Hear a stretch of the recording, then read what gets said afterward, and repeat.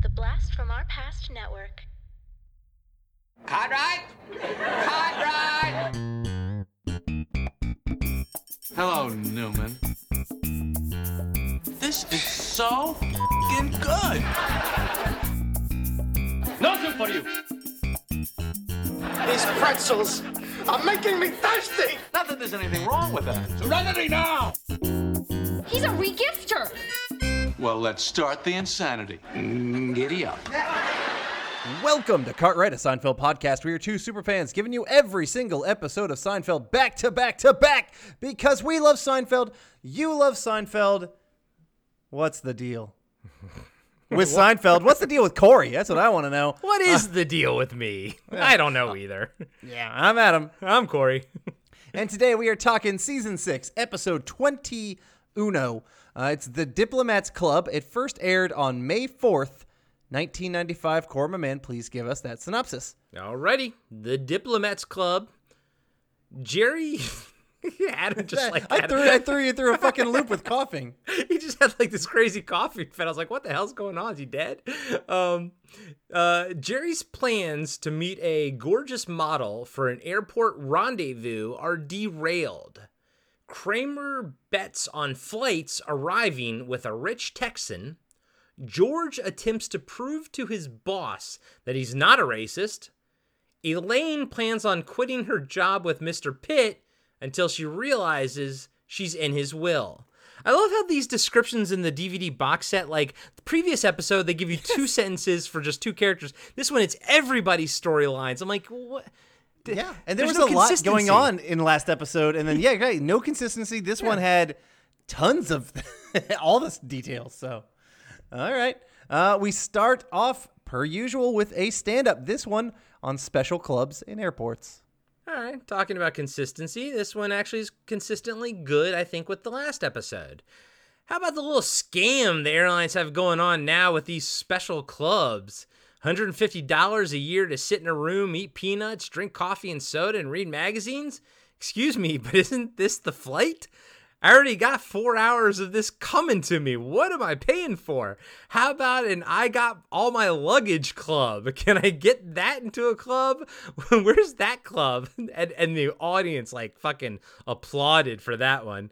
Airlines love to divide us into classes. You know, like when you're sitting in coach, the stewardess always closes that curtain with that certain look. She looks back and she always gives you that look like maybe if you work a little bit harder. I thought that was funny. I actually like the whole entire thing. I thought it was really good, but I will say that I feel like nowadays with all the electronic scanning of the luggages in, I feel like we don't lose our luggages as much as we used to back in the day. Yeah, I haven't ever had my luggage lost. I mean, overall, I personally thought this stand-up was very meh. So. And real quick, I had an ex-girlfriend of mine worked at a airport. He was a mechanic. Her dad was a mechanic, but one thing he told me was I can never, made the same assumption as everybody else with like, why can you overstuff? What's the matter with overstuffing the suitcase? It's all going on the plane. Now stand-up comedians always make this joke. It's like, oh, who cares about the weight limit of the suitcase? It's all going on the plane anyways. It's not for the plane, it's for the baggage handlers because they're always throwing shit. If you're just used to shit being less than 30 pounds and all of a sudden you use that same motion and grab something that's like 100 pounds, you're going to throw your fucking back out. And it's one of those jokes where everyone says it and I'm like, you're missing the actual entire point of the entire thing. But okay. And I just wanted to go on a tangent about that because it always irks me. All right. Shit got real right there. It did. All right. Well, what's always real, the realest of reals, is how awesome Seinfeld is. And let's see how this episode stands up to the rest. And we've got Jerry on the phone. He's going to meet with a supermodel, as Corey already told us in the synopsis. He told us pretty much everything. But yes, and he's got like a 6-hour window to meet with her after a flight, while they'll both happen to be at this diplomats club in the airport. Elaine tells Jerry she's going to quit the job with Mr. Pitt. She's done. She's fed up with Mr. Pitt. And we're all kind of, it's almost a bit of a end of an era. Yeah. Because she has been the lower person, like how George was last couple seasons. Yeah. She has been the person like without like the full proper job, that kind of thing. So, but Mr. Pitt gave her some meaning. Yeah, but Jerry actually brought up a point. He goes, I never met Mr. Pitt. And I was like, you're right. He actually has never met Mr. Pitt face to face. I didn't even think about it until he said it. Yeah, he's only called him, "Hi, Mr. Pitt," every time. Mr. Pitt. You're right. Yeah, I didn't think about that, but yeah, it's interesting. Yeah. And did you notice real quick before we move forward with the scene? Did you notice that like his Rice Krispies cereal, they took such pains to like sort of hide the Rice Krispies logo that it became just an ad for Goof Troop, the cartoon Goof Troop, because that was what was on the back of the cereal box. So it literally just became an ad for Goof Troop. And then I was like, then that caused a nostalgic memory for Goof Troop. And were you a fan of that cartoon back in the day? Oh, yeah. I absolutely watched Goof Troop. Yeah. I watched a Goofy movie. I enjoyed that stuff. So, yeah. Absolutely. Yeah. That's funny. And I was a fan of Rice Krispie Treat cereal. Me too. I was too. Me too. So. All right, George comes in, and he wants Jerry's camera so we can get a picture of his boss. Basically, he wants to brown nose. He wants to take a picture of him and Mr. Morgan and put it on his desk, so that way Mr. Morgan, basically to curry favor with him. Sure. So, all right, Elaine marches into Mr. Pitt's office because that's what she's going to do, march in and quit. But she finds out that Mr. Pitt just put her in his will. Oh, that's so nice. So now she's like, oh crap, she's feeling horrible about almost quitting, and so she doesn't quit, and she's just like, okay, I'll stay with you, and she's so happy because he wants her to be taken care of when he's gone, and you know what? That's an incredibly nice thing to do. That does not really happen in real life.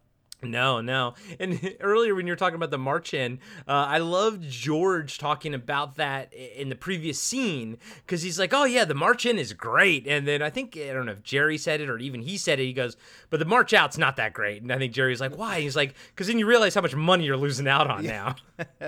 Yeah, very true.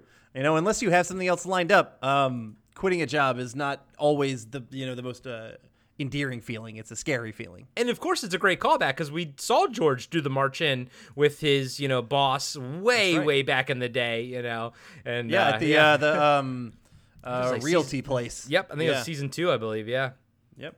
George gets his Polaroid with Morgan, and at the end of it, it's kind of awkward. He tells him, "Oh, I bet you look like Sugar Ray Leonard," and he's expecting other people to say that, and Morgan is pretty miffed about it. He's not happy, and he's like, I suppose we all look the same to you, kind of taking it as a racist comment that all black people look the same. Yeah. And did you look up pictures of Sugar Ray Leonard? Yeah. He fucking looks like Sugar Ray Leonard. Yeah, but we're not allowed to say so because we're white. Yes, but yes. Like, he definitely, he's not, obviously he's not 1-to-1, but there are enough resemblances to say, oh, hey, do you get, called out for Sugar Ray Leonard? Yeah, 100%. No, I totally get it, but I also get why you can't say that too. I get that too, because, it's unfortunate. That is what, have you ever been called out that you look like Gary Busey. Celebrity? Fucking Gary Busey when I was in high school. Gary Busey?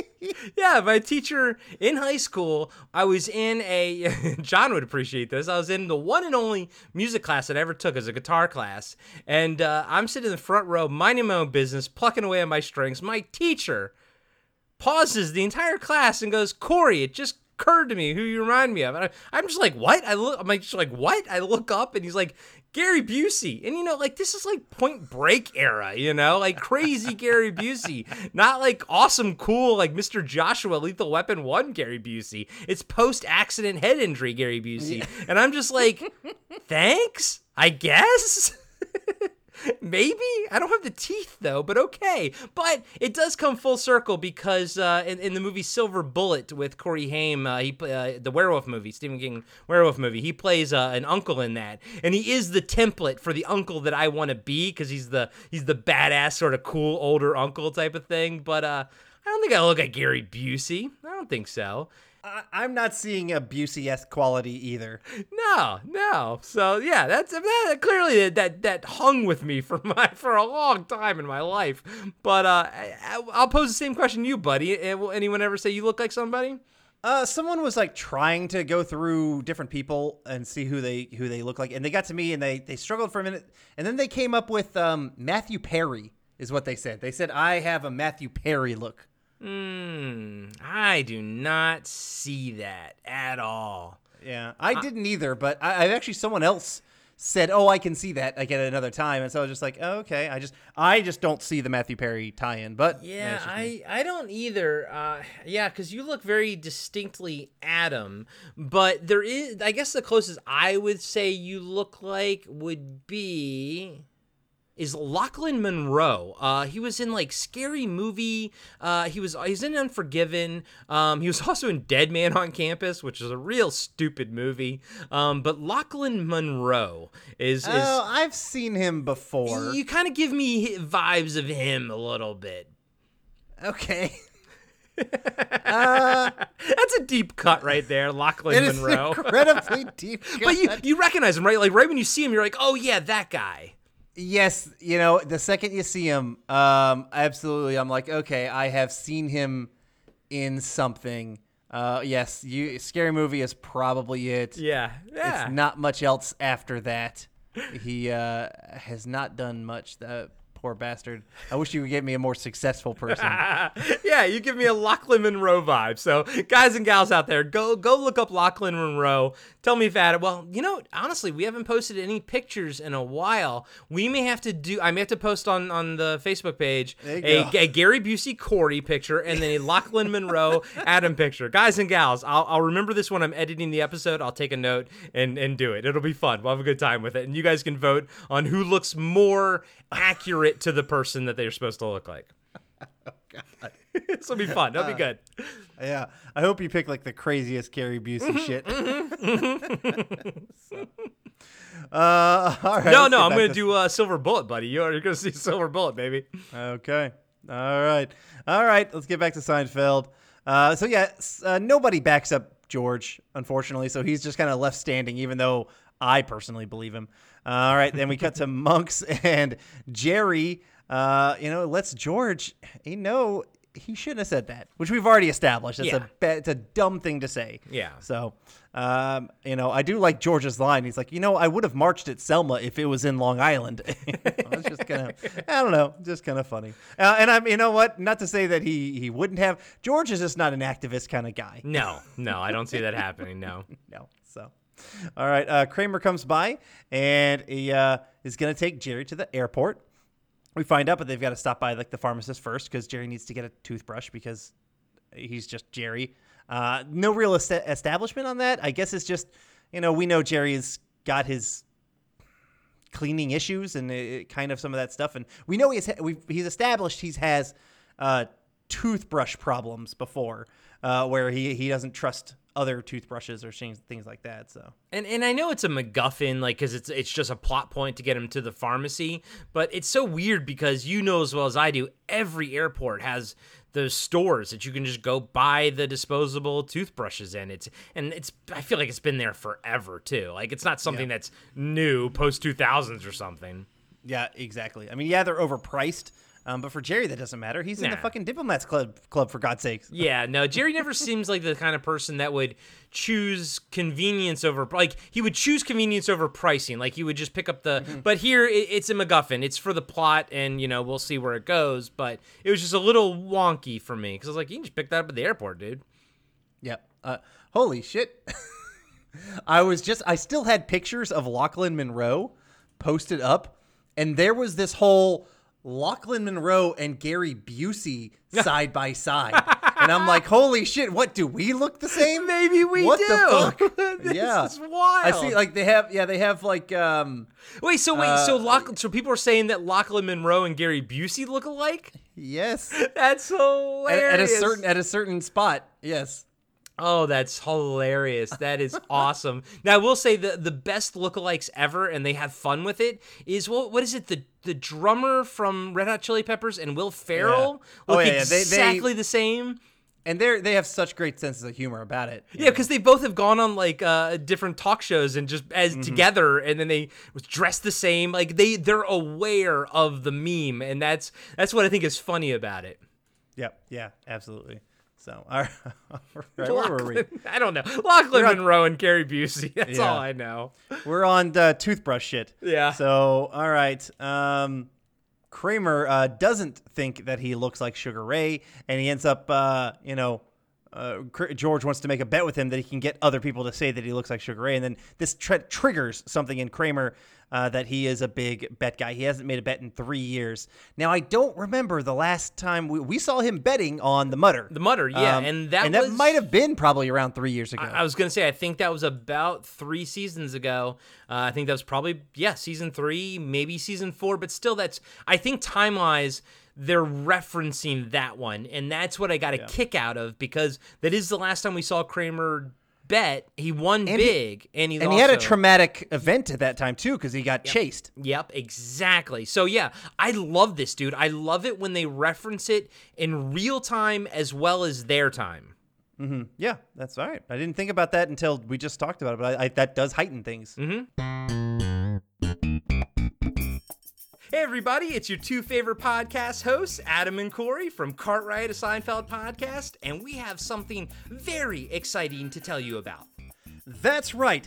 We have decided to take on not just Seinfeld, but also Curb Your Enthusiasm, exclusive to our Patreon feed. So that means every single month we go episode by episode of Curb Your Enthusiasm. And the fun thing is, I've never seen Curb Your Enthusiasm before, so I am super excited to go down this road with you, Adam. But even better, when you join at the Curb Your Enthusiasm tier, you also unlock the complete back catalog of Cartwright, a Seinfeld podcast, totally ad-free. So you get Seinfeld, you get Curb, and you get Adam and Corey. What else could you want? I don't know, maybe to dip my bald head in oil and rub it all over your body? Sorry, Corey, that's another tier. We're not ready for that yet. Yeah, you're right. All right, well, now back to Cartwright, a Seinfeld podcast.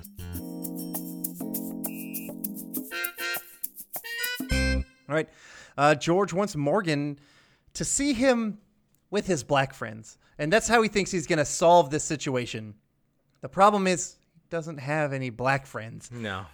And then he thinks about it, and he cuts to George at the fucking apartment of the guy that he went to, and he forced himself to watch Breakfast at Tiffany's with, with him and his daughter Remy, who they use the same actors for both of them, which is great. Love that aspect.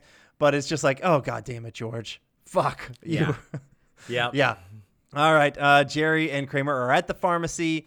And, because Kramer is kind of eccentric, he knocks over some, a little stand of pantyhose. And so Jerry kind of puts his jacket aside and starts picking him up. And he looks a lot like a pharmacist, the other guy who's working there. And by coincidence, in comes Mr. Pitt, who was looking for some medicine that can safely mix with his heart medication. Right. And so him thinking Jerry is a pharmacist asks him what to get, and Jerry doesn't know any shit. He just like, sure, whatever, this is fine. So I'm trying to think if there was really any real wrong. Jerry was just trying to be helpful. And he never met Mr. Pitt before, so he didn't know who he was, which now I realize is why they had to say that. Yeah. Yep. No, Jerry's not in the wrong here, because they've also established in this episode and in previous episodes that Mr. Pitt is a bit incompetent, in normal day-to-day sort of stuff. That's why Elaine does things for him, and there was a setup for this in the previous scene with her and Pitt when she went in to march in and he was explaining, I got a little bit of a sniffles. Can you go grab me a cold medicine? She's like, no, you can't mix things with your heart medicine. And, it's sad because ultimately where this episode goes, for Elaine, because she never did anything wrong here, and she tried, she actually tried to help Mr. Pitt, but she did. Yep. So, all right, we cut to the Diplomats Club, and we meet Katie, who is kind of an assistant for Jerry. She's helping him, set some things up and just kind of coordinate some things for him. And that is played, of course, by Deborah Jo Rupp, who we all know from that 70s show. I mean, even if you weren't a fan and didn't watch it, which I really didn't watch the show, you recognize her as the mom from that 70s show. Yep. She's forever gonna be that character to me. Yep. And is she not his agent? Like, what is she? See, no, I don't. He kind of mentioned what she did, but like, I don't think he said agent. If he did, it just kind of went through.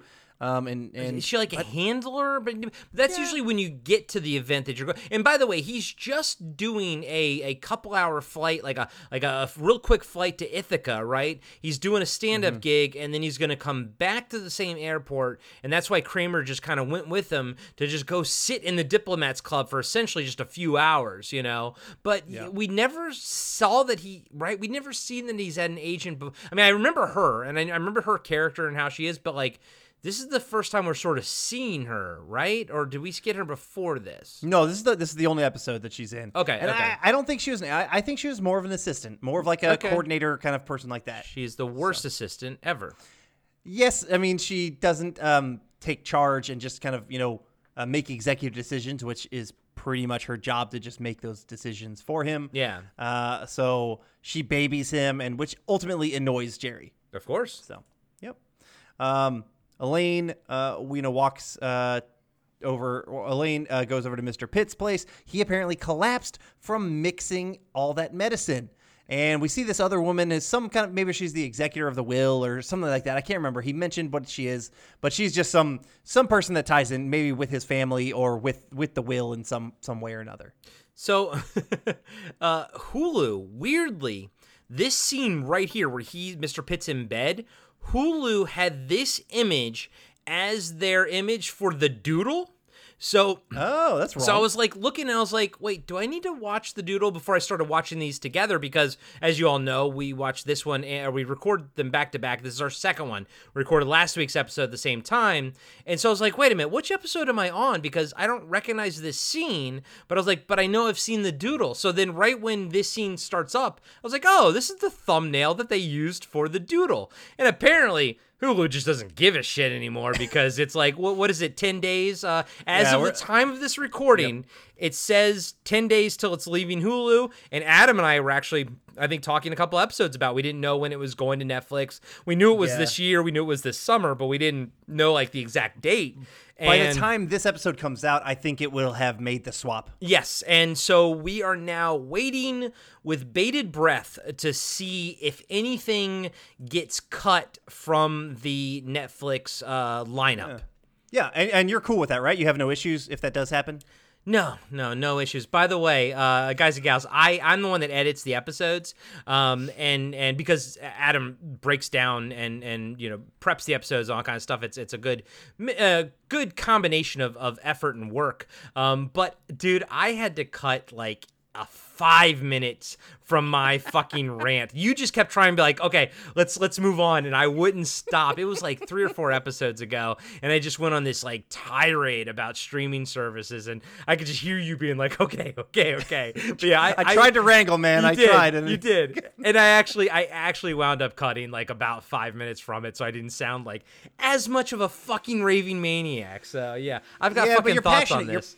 You're passionate, my man. Yeah, well, when you put CGI hair over Daryl Hannah's ass in Splash, I'm gonna say things. All right, well, let's get back to Seinfeld once again, and we see that on the plane again, Katie is babying Jerry some more. It's annoying him. A lot of quick scenes here. Actually, we brought this up a little bit in the last episode, but it's without question this season. And I know, and maybe people are bored or tired of us talking about it, but like the editing style and the scene style is just so different than where it was a couple seasons ago, where things go so fast. And it's went from like 20-second scenes to like 10-second max scenes. Yeah, and you and I have lamented the fact that there's no room to breathe, like especially to talk about nothing. I think that is our biggest problem with these jammed-packed episodes, is that they have no chance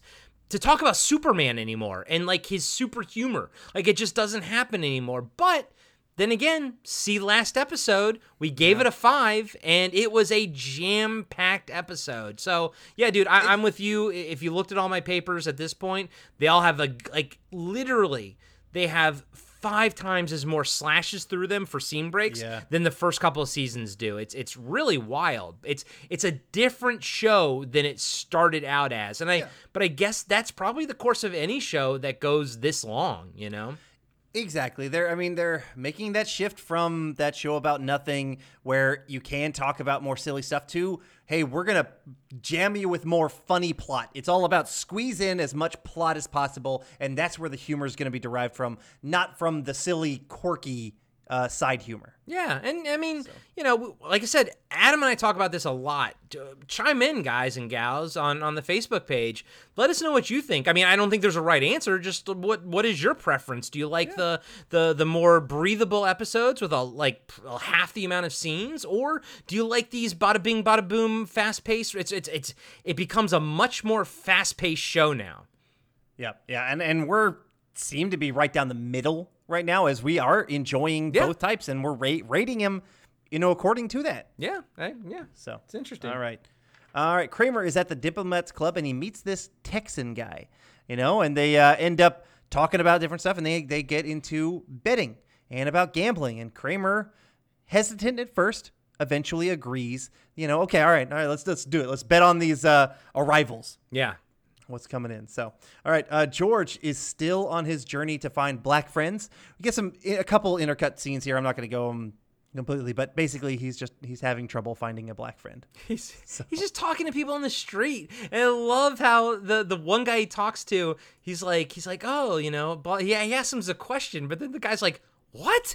Like, why are you talking to me? And as somebody who lived in downtown LA, don't talk to me. I'm not going to be your friend, you know? No.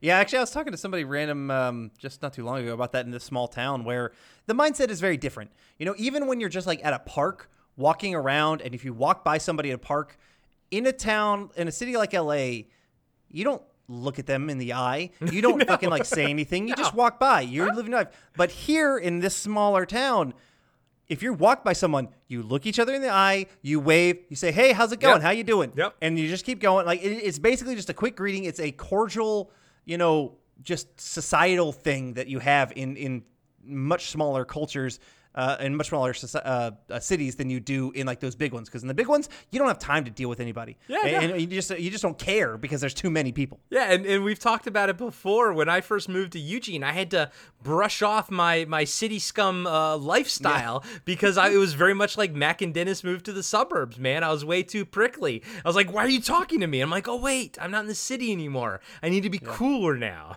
Yep. Yes, you do. Guys and gals, I will talk about Mac and Dennis Move to the Suburbs for the rest of my life. It is one of my favorite 22 minutes of TV ever filmed. It's a good one, but I don't. It would definitely not make my top 10. It's of an Always Sunny episode or episodes. Yeah, it struck me. It was one of those things that hit me at the right time, and then just what it's saying was just very personally Corey, especially like the rage aspect and stuff. And I was like, yeah, it was talking to me specifically. Yeah. I mean, I do love at the end. It's Mac's mac and cheese it's just fucking regular mac and cheese. Oh, you don't like Mac's mac and cheese? It's so good. We could do an episode. We could do a podcast where we discuss that episode every week for like a year. Just Wow. I'm not ready for that. We would have to get a significant boost in our Patreon to do that. I'm just saying. Because that would literally drive us insane, and we would go insane doing it. Which is much like the episode. Exactly what it's for. Exactly. So, I can remember hearing, and I can't remember if we talked about it or somebody else talked about it, but there was a podcast that it was us that talked about Groundhog Day. It's like they watched like something like 50 First Dates or something, but like every week for like a year. And by the time like they were insane, they literally went insane doing it. That's ridiculous. So, all right. I do respect people who come up with those like ideas to do a show, you know, like I like those kind of concepts, but because like to execute something like that takes fucking balls and gumption, you know. Yes, it does. Yes, it does. It's some kind of self masochistic sort of behavior.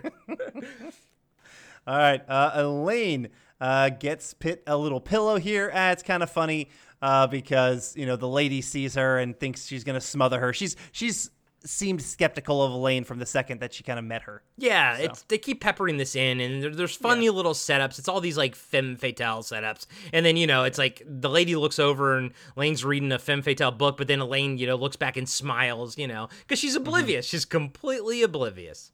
Yeah, because she's not doing anything wrong. Exactly. It's actually kind of sad. Yeah. Jerry's about to go on stage in Ithaca, and Katie freaks him out by just, like, begin babying him and mentioning that the pilot's going to be out there. It's like, why does he fucking care? It's just like, who gives a shit that's a pilot?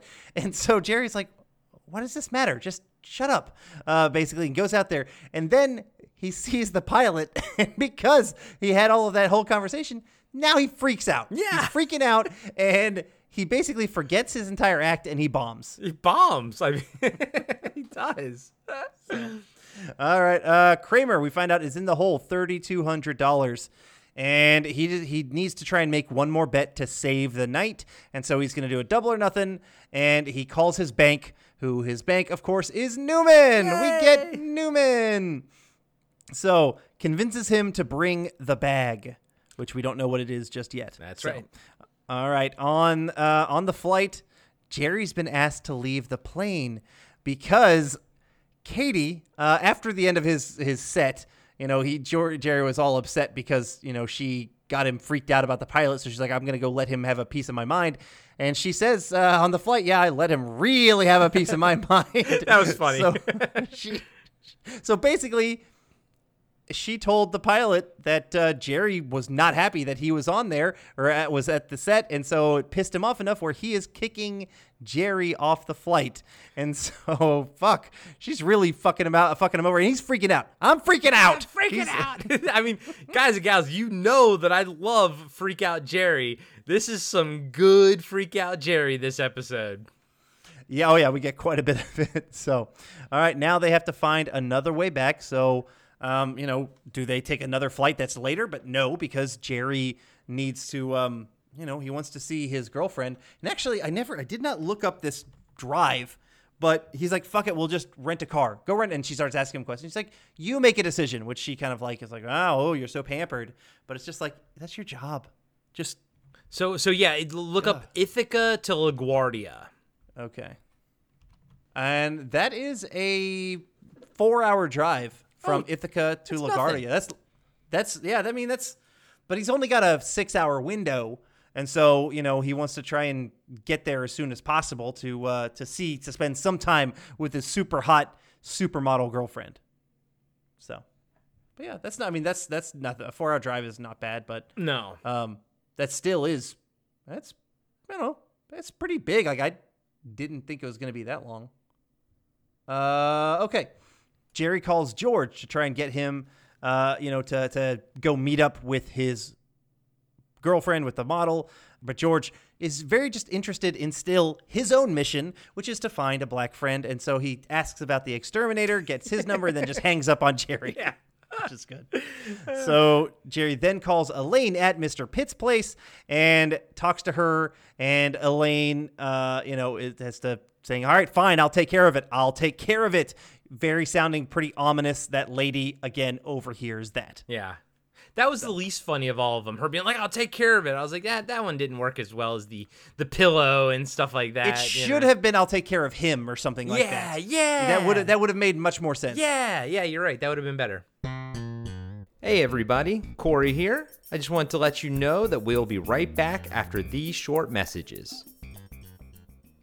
Hey everybody, welcome to Talking Back, the podcast where we like to chat about past achievements in movies, comics, video games, and more. I'm your host Tim, and with me today in studio is co-host Dean. Hey, Tim. Dean, huh? This isn't a full episode, this is actually just an ad.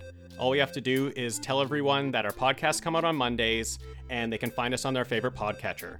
If they're into movies, comics, or video games, they should definitely check us out. Oh, well then, thanks everybody for listening, and we'll catch you next time. Talking Back.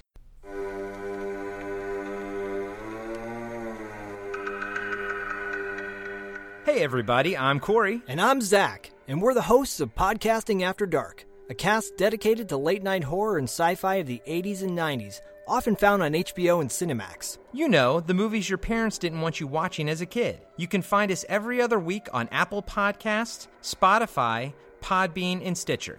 This is what you want. This is what you get.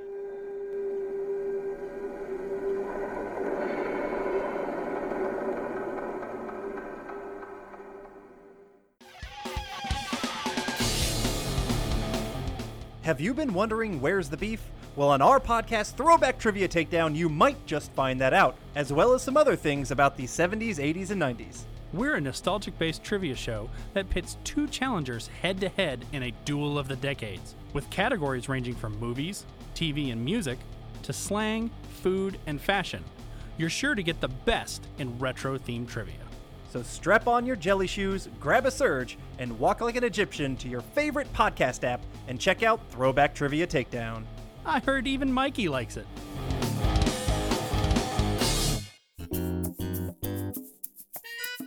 All right, Newman brings the bag.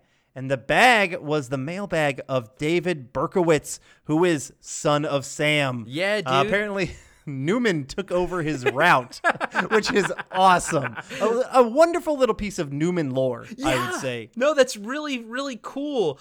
Maybe I knew that son of Sam Berkowitz was a postman at one point, but it was kind of like a thing here. I was like, oh, okay, I kind of really didn't know that. I'm not a big serial killer guy. Are you? Do you listen to true crime stuff?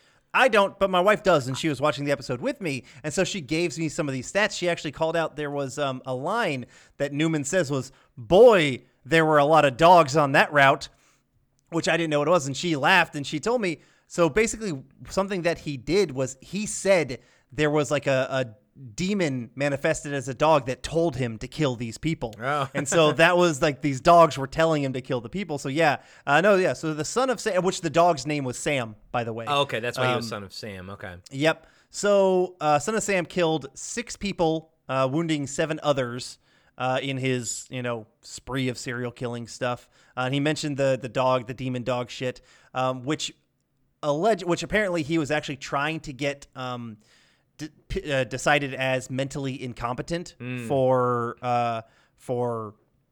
court, but they said he was competent, and he admitted later that the dog story was bullshit. So he was just killing people. He was trying to look crazy so he could get the insanity plea. Okay, yeah, and I know Keisha digs that stuff. I think we talked briefly about it on the episode that she was on, because we both listened to Last Podcast on the Left, but I don't particularly. I mean, I'll still listen to the serial killer stuff, but I kind of zone out. It's more I'm listening for the people talking, like the hosts. Gotcha. I like them, but I know Keisha. I know a lot of other people like true crime stuff. It's just it never ever clicked with me. It never has. And I just but I do love Last Podcast on the Left when they do like their weird supernatural stuff and UFO stuff, and they also dig into other things. They don't need they don't need us plugging them because they're like one of the biggest podcasts out there, but I do listen. Yeah. That's the kind of shit I wouldn't care about is the supernatural, because Right. I don't believe in any of that. I would care more about like the true crime shit. Yeah. So, So, no, I know, right. and I think Keisha even mentioned something to that extent, not as venomously as you, but yeah. Yeah, well, I am aggressively a non-believer Yes. on a lot of things, and that's just me. So, And that's what I love about you, buddy. all right, Kramer is still making bets with the Ithaca guy, so he's doing that last one, and he takes Ithaca versus Boston. And so we know that the guy, who the Texan says, all right, I'll take Ithaca. He makes the choice to take Ithaca, so, but whatever. But we know as an audience that it has been delayed because of Jerry, that something has been fucked up with that flight. So Can we call it the fact that Newman's a good fucking friend? For for coming to Kramer's aid in this case? Yeah, I mean, at first he's like, really, man? Like, you shouldn't be gambling again. So he's aware of his problem, but he is still willing to come help him out and put up his bag to try and, get his friend out of trouble. Yeah, that's a good friend right there. Jerry wakes up from a nap in the rental car driving, and Katie is driving. They don't know where it is. Where's the road? Oh, we lost the road a half hour ago. Like, why the fuck are you still driving? What an idiot. Yeah. I'd love to hate her in this episode, Yep. man. But because Jerry had previously said, "Don't disturb me" for small things, she didn't disturb him, and this was no road is a big deal. So a big detail. That's what it was. Yeah. And I kind of remember, I always liked how she said, for small details. And he's like, it is a big detail. He pronounced it detail, and she did detail. So, I don't know. I didn't pick up on that, but I'll have to re-listen to that. That's just one of the weird quirks that I picked up on. Yeah, that's cool. At Yankee Stadium, in comes the exterminator, who apparently George did call Carl. And George wants him to meet Morgan, but apparently Morgan is out for dinner.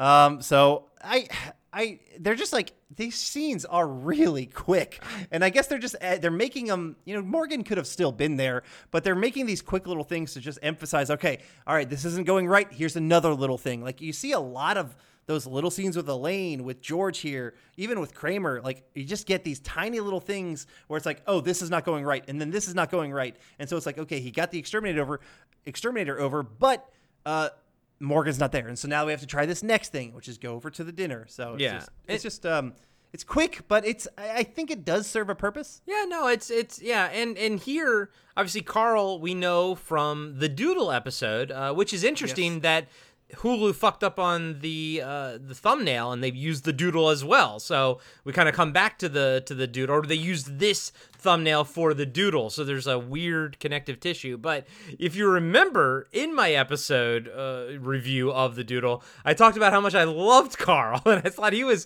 fantastic with I don't know how they get here, sir. I just killed whatever his line was, and I was like, give that man a sitcom because he's fucking hilarious, and I love him in this episode too. He fucking rocks. He's very good. So. Give that man a show. Yep.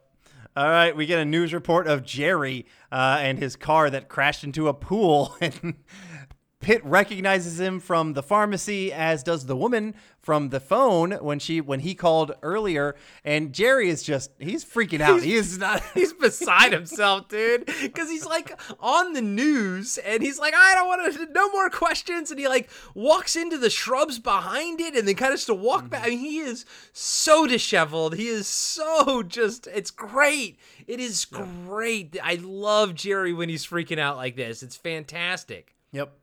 We then cut to the fancy dinner where Morgan was apparently just eating by himself at this very nice place. George comes in, barges in, introduces Carl, who's, I love that he says, yep, I'm the exterminator, which George has to play it off. Oh yeah, so we called him back in high school. He is trying so fucking hard. It's horrible. It's fucking George. You're the worst, man. Yes, he is. So Kramer got a bunch of money from his win because he did the double or nothing. They won that bet. Elaine comes in because she has agreed to talk to the model who was they are going to be there waiting for Jerry. And she mentions that Jerry's flight from Ithaca, someone that he knows, obviously Kramer knows, and then the Texan guy picks up on that and it's like, fuck that. No, you cheated because you knew a guy who actively caused my flight to be delayed, and he ends up ripping up the check, so Kramer gets nothing. Well, so he was going to give Kramer traveler's checks. Kramer said, okay. So why didn't he just keep those traveler's checks instead of just tearing them up? What do traveler's checks, are they a predetermined amount, or do you write the amount on the traveler's checks? I think you write the amount. I mean, they made it look like he wrote the amount. Okay. But I've never, who the fuck gets traveler's checks? Yeah, and that's something that, was, from the 80s and 90s. I remember those commercials, It's a fucking scam. Yeah, it's get traveler's checks because they'll be accepted across overseas and stuff. And now in 2021, if you go to Amsterdam, you put your card in the ATM, it'll do the conversion for you, and you'll just take out cash over there. I mean, there are some massive benefits to living in this technological age, but, I missed the whole traveler's check thing. I never had to deal with them. I thought, though, that they were a predetermined amount, meaning here's a $20 one, here's a $50. But my thing was so why did he just rip them up? Why didn't he just take them back? But yeah, if you're writing them like actual checks, then yeah, he would have to rip it up. At least he didn't take the Son of Sam bag, though, as sort of collateral. Yeah. Kramer just didn't, it ended up being a wash. It's a wash, essentially, yeah. Yep. We get a quick glimpse of Jerry's supermodel date. So, all right, very quick right there. All right, Elaine is confronted by that woman with Mr. Pitt, and they end up thinking that she was trying to poison him. Like, they tie all this stuff together, that Jerry was planted there to try and mix the medicines to poison Mr. Pitt, to try and kill him so she could get, the money from the will, whatever, and he fires her. Just like that, she's done. And we get a little montage of old times with Mr. Pitt, and actually I kind of thought it was different for Seinfeld. Yeah. But I thought it worked, and I thought it was kind of cute and kind of funny. Yep, 100% agreed. All right, Jerry's, I guess, plane comes in. He gets a flight or something. Yeah, we see a plane. Yes, we see there is a cut of a plane coming in, and then Jerry gets to LaGuardia and sees his date. So there was apparently another flight that he hopped on. I guess from the middle of nowhere. Or How something? the fuck else did he? How the hell else did he get there? Because So- they so- were lost before. Yeah, so I took it as he somehow got a ride. That's how I took it as, and that maybe that. Yeah, I don't know. I don't know. I know what you mean. Specifically though. remember Yeah. seeing a cut of a plane landing and then Jerry running in there. So they're tying in the viewer's brain, in my opinion. Editing language tells you that was his plane. Yes, that he was on that plane. Yep, I agree with you. But yeah, that's it's what weird. they said. But I don't know. Whatever. He got there somehow, which makes no fucking sense because they crashed. They were missing completely. Yeah. But he got there enough on time. He meets Bridget. They start making out in this side room. And then he turns and sees the pilot. Maybe that was the pilot landing. Maybe that's what that was. Yeah, maybe that's what that was. But that pilot just... So did he get there the same I was time gonna say, as yeah, the so Ithaca that, flight? so that implies that he would have gotten there the exact same time as Jerry did, and that doesn't make any sense at all. No. So yeah, No fucking way. You're 100% right. I mean, in theory, he could have done Ithaca to LaGuardia, back to Ithaca, back to LaGuardia again, But And maybe that yeah, was it, because it's a short flight. I imagine significantly shorter than driving.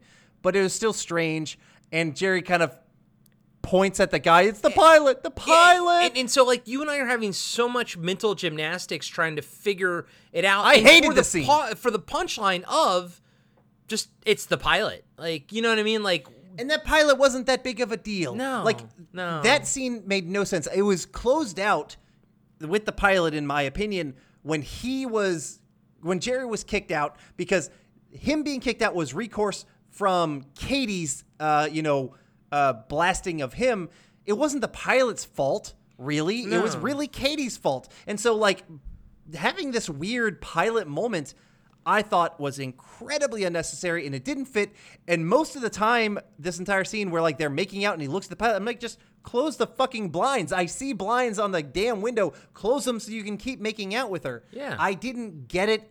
It was a bad punchline. Fuck that scene. yeah, and especially when it would have been so much better because you had Elaine there. You could have had the whole one of those endings, like the parking garage ending, where they're like all four of them are now together, or whatever. Maybe Kramer and Elaine and Jerry and Newman are all just kind of together, being like, oh, Elaine got fired, George. I don't know. Well, no, I guess Elaine wasn't there. I don't know. It just wasn't a strong ending. I'm trying to think of a better way to do it, and it's probably there, but like, yeah, it was such a weird ending, and I didn't like it. Like, I didn't get it, and I didn't care for it, Mm-hmm. Especially since, like, Jerry was screwed the entire episode. I almost wish there was maybe here's the thing. I wasn't invested in his girlfriend at this point. I was invested in his horrible relationship with his assistant. So, like, Yes. with Katie. So I would rather How did that wrap up? Have that wrap up. Have him firing her as a like, that's a better wrap up than this. I mean, we can assume she's fired, but, like, we didn't see anything. We got no closure from it. Yeah. And I think you sure she doesn't come back later? Because I thought when he booked like a school to talk at a school, she's there for that. Do you remember that when he like has to talk at a high school? I thought that might have been prior too. God, this is the Cartwright thing where we can't really remember if it's something that came before or after because time has no meaning and everything is an endless cycle of Seinfeld. She is in one more episode in 1996, so she will come back in The Absence, which is that's the one where he's got to go to speak at a school, and she keeps like bumping him and all that. That's not till season 8. Yeah, so they bring her back in season 8. Yeah, so why the fuck is she still employed? Exactly, because she's terrible. She's absolutely terrible. So Wow. yeah. And I didn't like this. I didn't like that ending right there. Although I do like the next scene better. Yeah, the tag. Okay, once the credit tag comes in, and George is really bothering Mr. Morgan right here, and Morgan calls out George, and I love that. And Morgan's like, "Fuck this," and then he leaves, and George, calls for the check, and then a waiter who is a black guy says, "Oh, don't worry about the check. Sugar Ray Leonard can eat here on the house." Vindication! Vindication! Is that from Hercules? That's from Brooklyn Nine-Nine. Oh, that's right. Yes. That was Holt. Holt did that. Yep. That was a great one. Yeah, dude, I like that. I like the tag. I like the whole little scene at the end because I like when Morgan eventually does find out that he is the exterminator. He's like, well, I don't eat here because I'm always here because the cockroaches or something in the a lot of rats. Yeah, a lot of rats, and I love how George just spits out his food like that. Yeah. So I do think this is one of those things where last episode we didn't care for the tag. I think the tag saves this episode. It definitely helped because we would have been left with that weird, problematic ending that we had. Yeah, I agree. It helped. So, all right, as you started off our last episode, I am gonna start this one. I thought this was a definite solid episode. I don't think I would say it's like a top tier great episode. So Jerry freaking out is really good. I enjoyed seeing that. We've talked about that before. He does quite a bit of it in this episode, and that works. I really do enjoy them. I feel they're being a little bit meta here with their lack of representation on the show by fully bringing it up by being like, oh, hey, you have no black friends because, you just don't. And really, it's, in my opinion, it's a bit of a tie as they don't have many black actors. And so they're doing this whole thing to bring in these old, minor characters just to kind of show, yeah, George doesn't have black friends, but guess what? We don't really do black actors either. But it's a kind of a meta, I think, an inside joke. Now, not really something that they fix, but I still think it is, it's funny because of it. Newman's a plus. Newman is always a plus. He's never heard an episode of Seinfeld ever. I always. No. I know what you're. You know I know where what you're I'm bringing going. up. I know where you're going up. That one little. He was misused, but he didn't hurt the episode. So fuck you. I'll accept that. But I do. I always remember that because I was so shocked by that revelation that you had any problem with Newman at the end of that. It just didn't. It didn't make sense. It was just came out of nowhere. I know. But he didn't hurt the episode. But okay? I love jabbing that one at you any chance I get. know. I love it. I know. So, all right. I wouldn't say this was a Newman shining episode, but yeah, it did show that he was a solid friend. The pilot thing was funny until they went too far with it. I thought they ended it perfectly with him getting kicked off the plane, and then the problem was Katie the assistant. The problem was never the fucking pilot, and so why they went back to that didn't make sense. But overall, the other stuff was all pretty good, and so I gave it a very decent 3.5 out of 5 black friends. There you go. Yeah, dude, honestly, I'm pretty much where you stand on this episode. It was fun. I thought it was a lot of fun. I thought it was solid. I think it was above average. It was fast paced, but I didn't have a problem with the pacing of this episode. I thought this episode moved fairly well and held up well. I liked what they were trying to say with it. I liked what they were trying to do with it.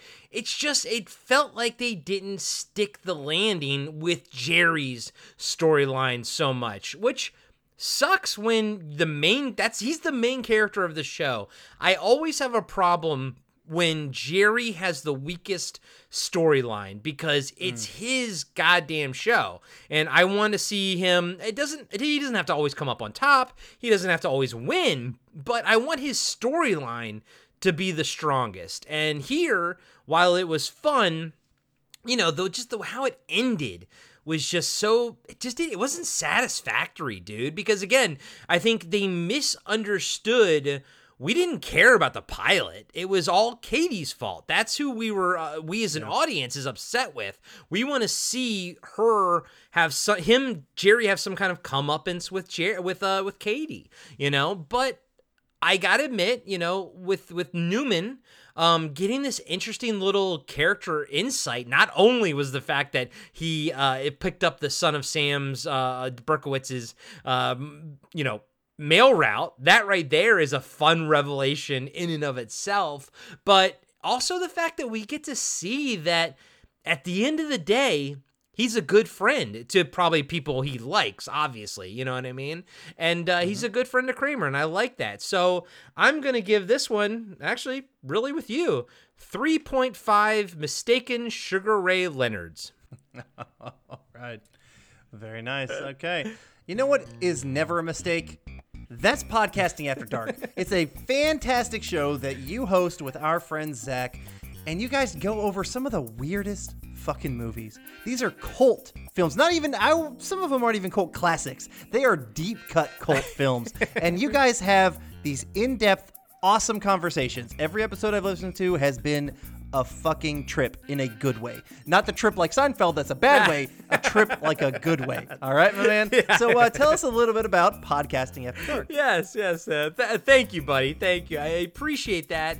And as of the time of recording this, the newest episode that we have up there is the Witchblade episode, 1986, with Tawny Kitaen. And I'm sure Adam has never seen that film before. And although I know you know who Tawny Kitaen is because of Seinfeld. We know her from season 3. But it hasn't been announced yet, so you'll be happy to know that our next movie that we're reviewing is Hard Target. So sometimes... Oh, I've heard of that one. Yeah. I've actually know that one. So sometimes we actually go a little bit mainstream, and the reason is, in our year one of Podcast After Dark, we reviewed Cyborg with Jean-Claude Van Damme.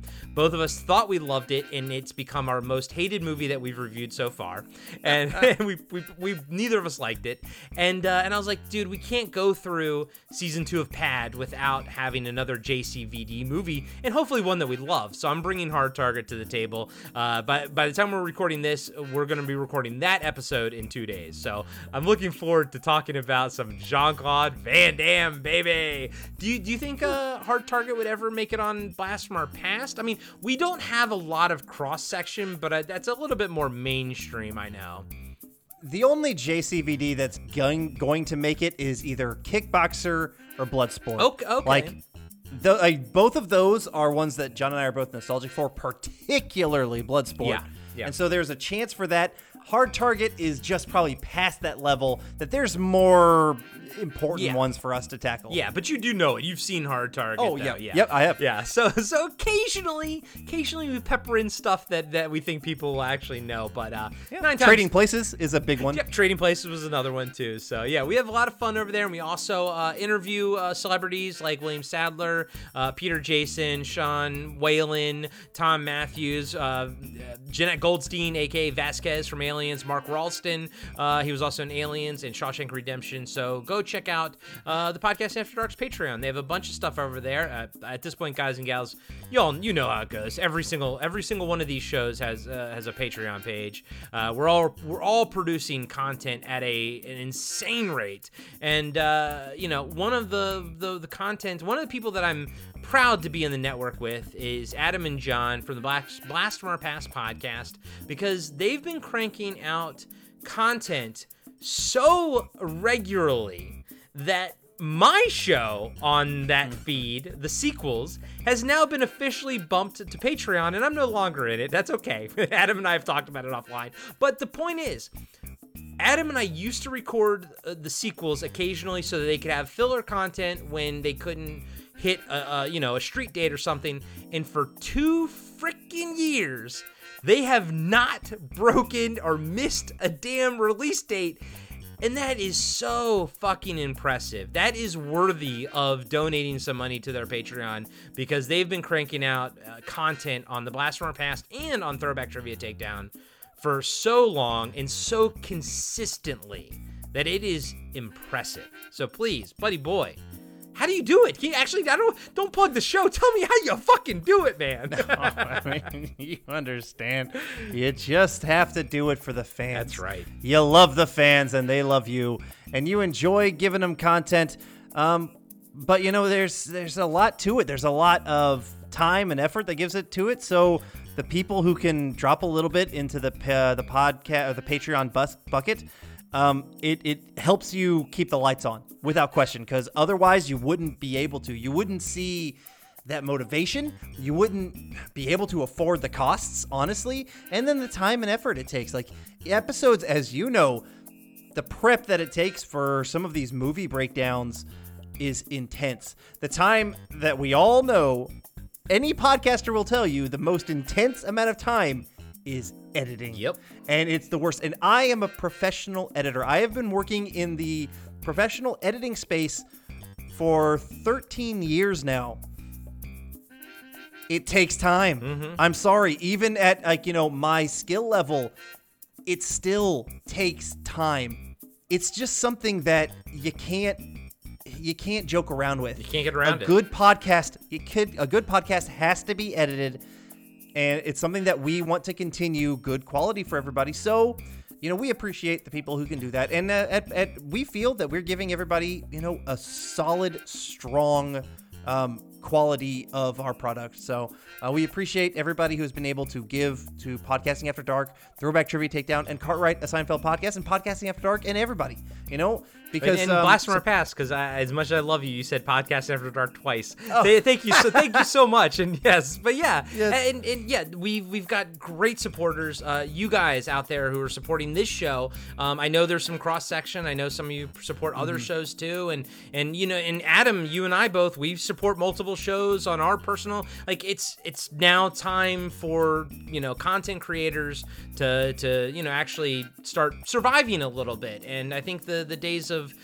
free content is kind of disappearing, and it's just the way things are, because it just takes such an incredible amount of time to produce a good show. Yep, it does. I mean, it is the way with a lot of artistic things where for example, even TV started off like free over the airwaves, and then really you had more trouble getting things over bunny ears, and you had to buy cable, or there was advertising that was added to it so that the content creators could make the money to continue doing that stuff. With YouTube, it started off completely free. Only YouTube was making the money, but then there was enough, pushback, like the content creators had to be making money, and so there's a way for them to monetize, when you're doing it that way and you're not stealing, content for it or whatnot.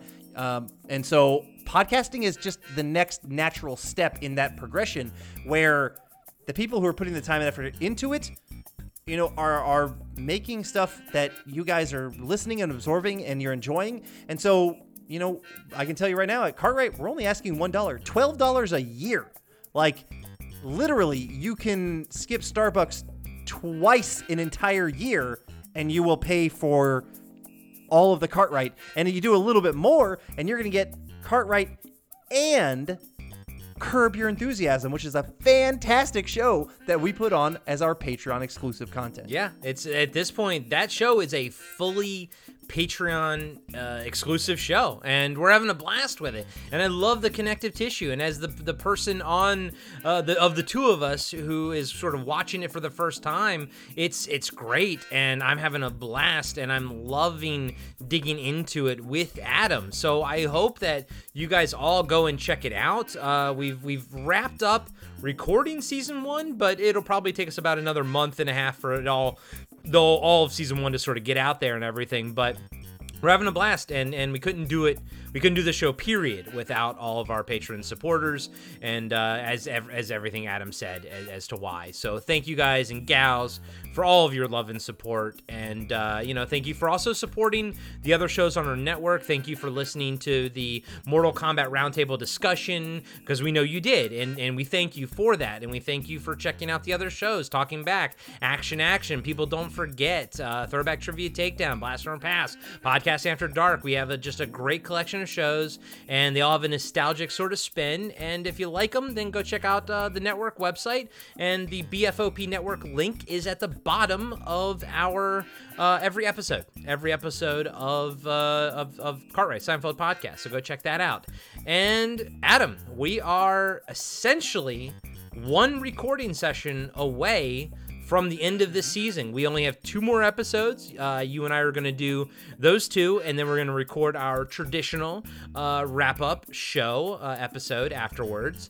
So that'll be 1 more sitting for us. But man, oh man, season 6 came and went, and wow. Wow. Yes, it did. Didn't think it was going to go by that fast, to be honest with you.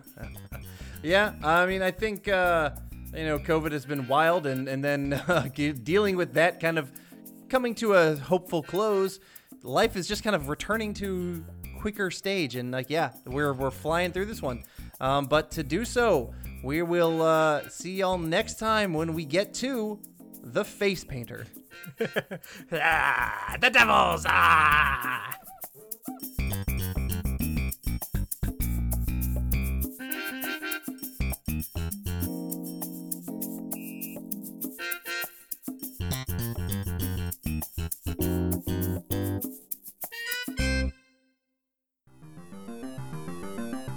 Hello, everybody. I'm Adam. I'm John. And every week we are giving you a blast from our past. We are the podcast that brings you full-on movie breakdowns, TV show reviews, album reviews, top 10s, and more, all from the things of our nostalgic past. So please join us every single week on the Blast from Our Past podcast. You can find us on Spotify, Stitcher, Apple Podcasts. However you listen to podcasts, you can find us, and we would love to have you take a trip with us to the land of nostalgia.